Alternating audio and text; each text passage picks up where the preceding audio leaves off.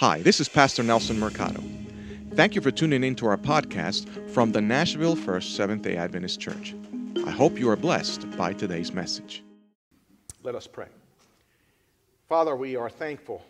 We are praising you, Lord. Hallelujah. Hosanna in the highest, because you are so awesome. And you have proven that through the gift of Jesus. Amen. Speak to us this morning, we pray. In Jesus' name, amen. So the 70 years of Babylonian captivity were over. And God had used a pagan king to set his people free and return them back home. And upon returning home, there was one thing in the minds of the Jews: it's time to rebuild the temple. You know, the temple was the center of their worship, the center of their culture. It was the most important building in the whole land. And of course, it had been destroyed 70 years before by the Babylonians. So now they go back home and it's time to get to work. In the book of Ezra, in the book of Nehemiah and Haggai, speak in detail of the challenges that the Jews faced in this process of rebuilding. But it was also through the ministry of the prophet Zechariah that the building was restored and completed in the year 516 BC. God gives Zechariah a series of visions. In fact, there's a series of 8 different visions recorded in chapters 1 through 6 of the book of Zechariah that present a connected prophetic narrative setting forth a purpose of God for the Jews upon the return from Babylonian captivity and culminating with the coming of the Messiah and the establishment of his kingdom. Zechariah is giving a series of visions in a time of great discouragement, when it seemed that the enemies of God's people were going to be successful in putting a stop on the process of rebuilding. These messages were designed to encourage the returned exiles and to inspire them to continue forward in their appointed task. But there was opposition. And one could argue that the opposition, that the problems that the Jews were going through was their own fault. I mean, you would have thought that they would have learned their lesson from before the Babylonian captivity. Yeah? But here we go, they go back to their old ways. And we read in the book of Ezra the fact that some of the leaders were living in open sin. And one of the chief problems was intermarriage with non-Jews. Yeah, in fact, even some of the priests and Levites were guilty of this. And it had been this very thing that had led to the apostasy that caused them to go to the Babylonian captivity in the first place. Amen. So here we go again.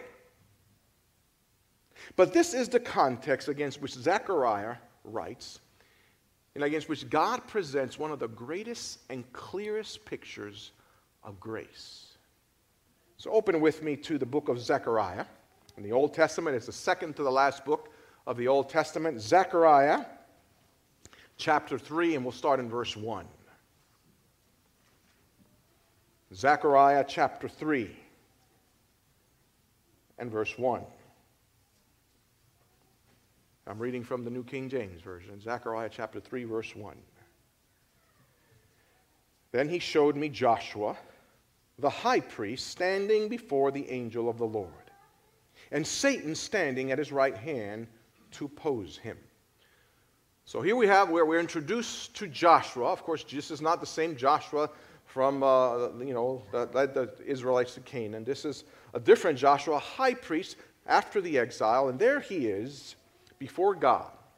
Now, of course, as priest, the job of the priest is to intercede, right? To intercede between God and his people. So Joshua here is a representative of the Jewish people, standing before God as mediator, asking God for mercy, asking God perhaps to intervene in what they're going through, the opposition, the challenges that they're going through. So Joshua, as representatives of his people, was interceding on their behalf. But now, it is clear that Joshua's not the only character in the story. He's not the only one in that room besides him and the angel of the Lord. Now, I'm going to take a little bit of a spiritual license here this morning, because I like to imagine the story as if I'm there listening to it, okay? Because he's not the only one in the room. As Joshua finishes speaking here, as Joshua finishes interceding on behalf of his people, there's a laugh that is heard. You really have some nerve, Joshua. How dare you stand here before God asking for mercy? And maybe he turns to God and says, do you believe this guy? It's an interesting picture. Amen. The word hasatan in the Hebrew, which means adversary or the accuser of our brethren, is standing at Joshua's right side. He stands at the right side as a prosecutor or as a witness at the right side of the prisoner. In fact, this word oppose is actually better translated as to accuse. In other words, it isn't so much that Hasatan is opposing him, standing in his way. No, he is accusing him and his people. Satan stood close by to oppose and to thwart his endeavors by bringing against Joshua and his people the charge of sinfulness. And he pointed to the transgressions of Israel as a reason why they should not be restored to the covenant relationship with God, to divine favor. They did not deserve this.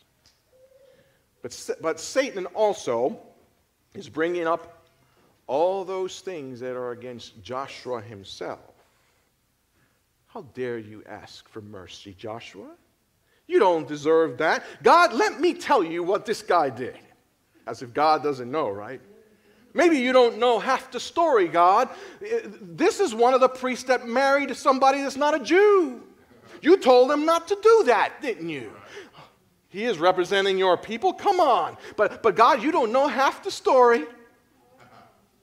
He is harboring bad thoughts in his mind. He has anger against his brother. The other day he cursed at his neighbor who let the dog in his yard. Huh? He's setting a bad example, Lord. I know you're not going to listen to him. I know you're not going to have mercy on him, are you? He turns to Joshua and says, you're done now. And if this was a court of law, Satan would have all the evidence. He could have just said after that, I rest my case, Your Honor. Hmm? Well, Joshua was a representative of the Jews in a greater way. He also represents you and me. Did you know that you are a priest as well? You don't believe me? 1 Peter 2:9, who Peter quotes from Exodus 19. But you are a chosen generation, a royal priesthood, a holy nation, his own special people. So you are a priest too. So in essence, you are Joshua. And we are to represent God and how often we are asking for mercy. Maybe we are interceding on behalf of others, but we're also asking God to have mercy on us because of what we are doing or what we've been through. And yet the evidence is against us. The evidence is against us. Satan will speak, oh, he's a glutton. He's been saying, he's been watching things he shouldn't be watching, Lord. Here is the evidence, Your Honor. Here's all the filth. I rest my case, Your Honor. And Satan would be right, wouldn't he? He would be right. And he was right with Joshua. But notice how God responds in verse 2. The Lord said to Satan, the Lord rebuke you, Satan. The Lord who has chosen Jerusalem rebuke you. Is this not a brand plucked from the fire? The Lord rebuke you. Here God speaks from a position of authority. Amen. A position of authority. And again, using a little bit of spiritual license, I imagine God saying, Satan, you better be quiet. You better hush up, Satan. Maybe you can choose a different word. You have no authority here. How dare you bring an accusation against him? You're the one behind it in the first place. Is this not a brand plucked from the fire? In other words, have not I already rescued him? I rescued him and his people, and you want me to put him back? How dare you? Hush up. You better be quiet. Now again, Satan was right. The reason that Joshua had filthy garments was because of his own fault. Notice, verse 3. Now Joshua was clothed with filthy garments and was standing before the angel. The reason Joshua was dirty was because he did it himself. It was his fault. Satan was right. He did all those things that Satan had accused him of. And as a priest, Joshua should have never presented himself with filthy garments before the Lord, because the garments represented the holiness of God. Amen. But there he is, filthy, his own fault. But God doesn't reject him now, does he? God looks at him with compassion and pity. And it just speaks volumes of who God is. Amen. Because think about it, if Joshua is representing us, then our filth is our fault. Those accusations that Satan presented, oh, he's this, he's done that. He is absolutely right. I did all those things. And God could simply have said, well, it's your fault. You better figure out how you're going to cleanse yourself. But notice verse 4. Then he answered and spoke to those who stood before him, saying, take away the filthy garments from him. And to him he said, see, I have removed your iniquity from you, and I will clothe you with rich robes.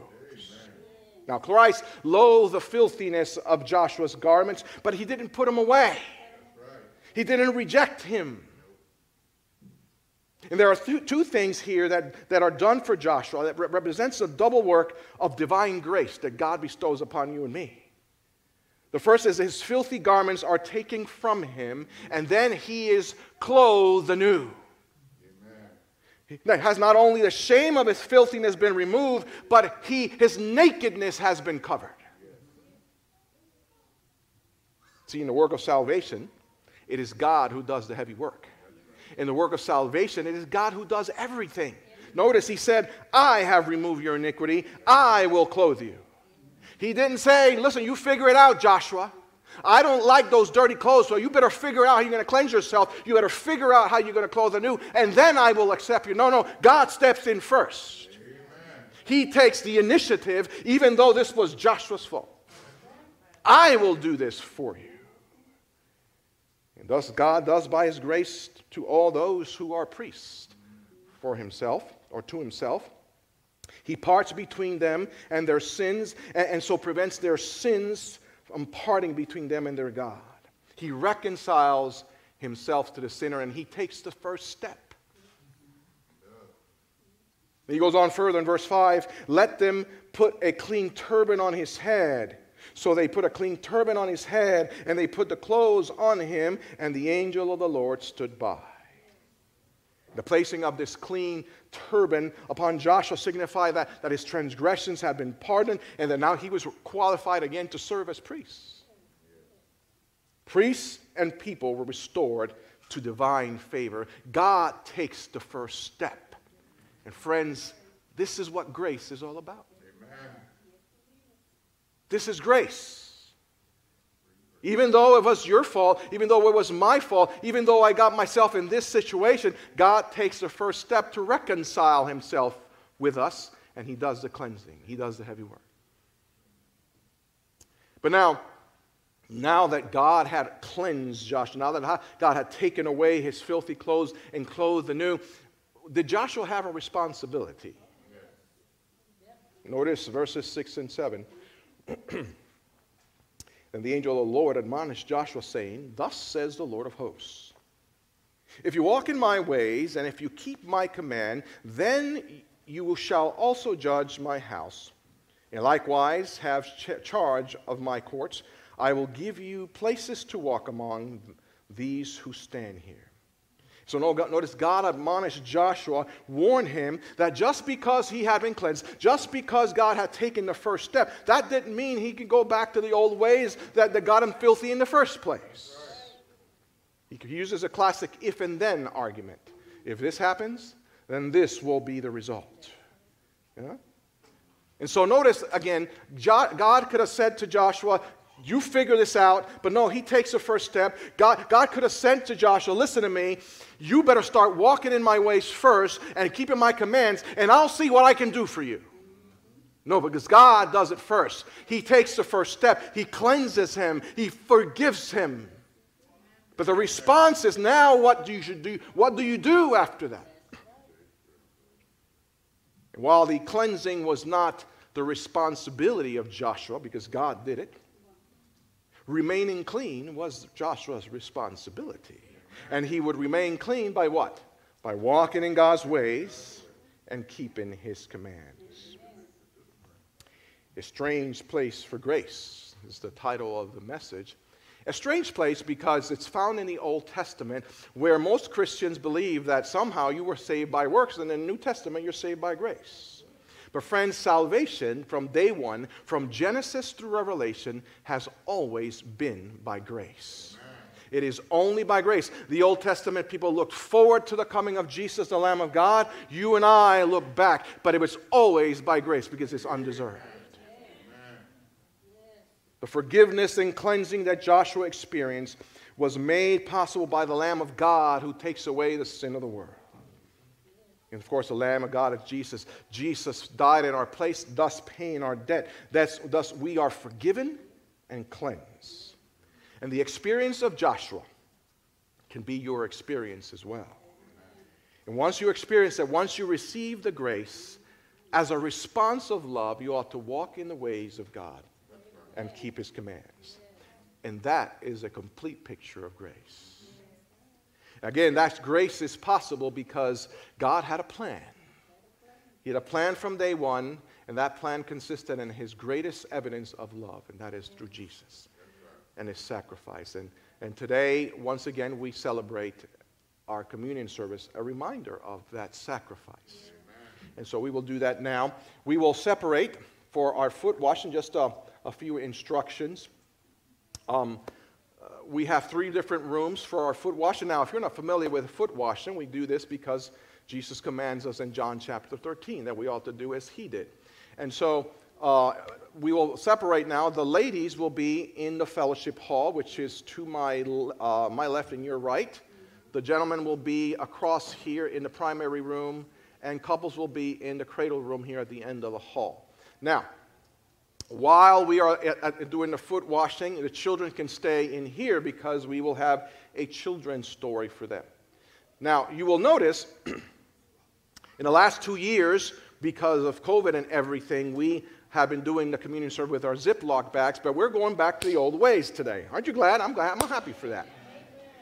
But when you come in, you will notice that at the end of the pews are these white dots, these stickers you see at the end of the pews on the arms of the pews.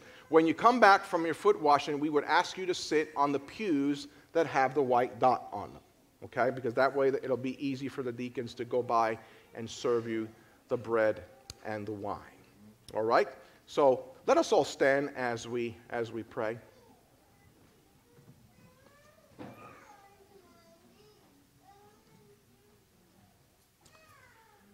Father God,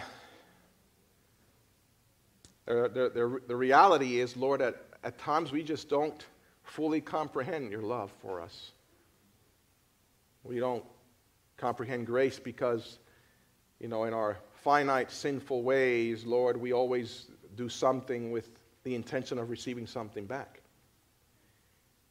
But grace is that undeserved favor that, in spite of our sin, where we deserve death because of that, you give us life. Amen. We don't deserve life. We don't deserve eternal life, but that's what you give us.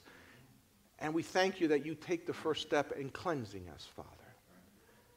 We pray that through the power that you already offered us through your Spirit, that we will walk in your ways and keep your command, not because we gain any favor, because the favor has already been done because you took the first step. But because that's the way we respond to you, that's the way we will show you how much we love you and appreciate what you have done for us. Well, so we thank you for the opportunity to worship you and to take part of communion service as we separate for our foot washing, a symbol of cleansing, a symbol of humility. May indeed we meditate on your great love. We praise you and we thank you. In Jesus' name, amen. Thanks for joining us. If you're ever in the Nashville area, come and visit us at the Nashville First Seventh-day Adventist Church. We're located at 2800 Blair Boulevard in Nashville, Tennessee. You may also visit us at nfsda.org.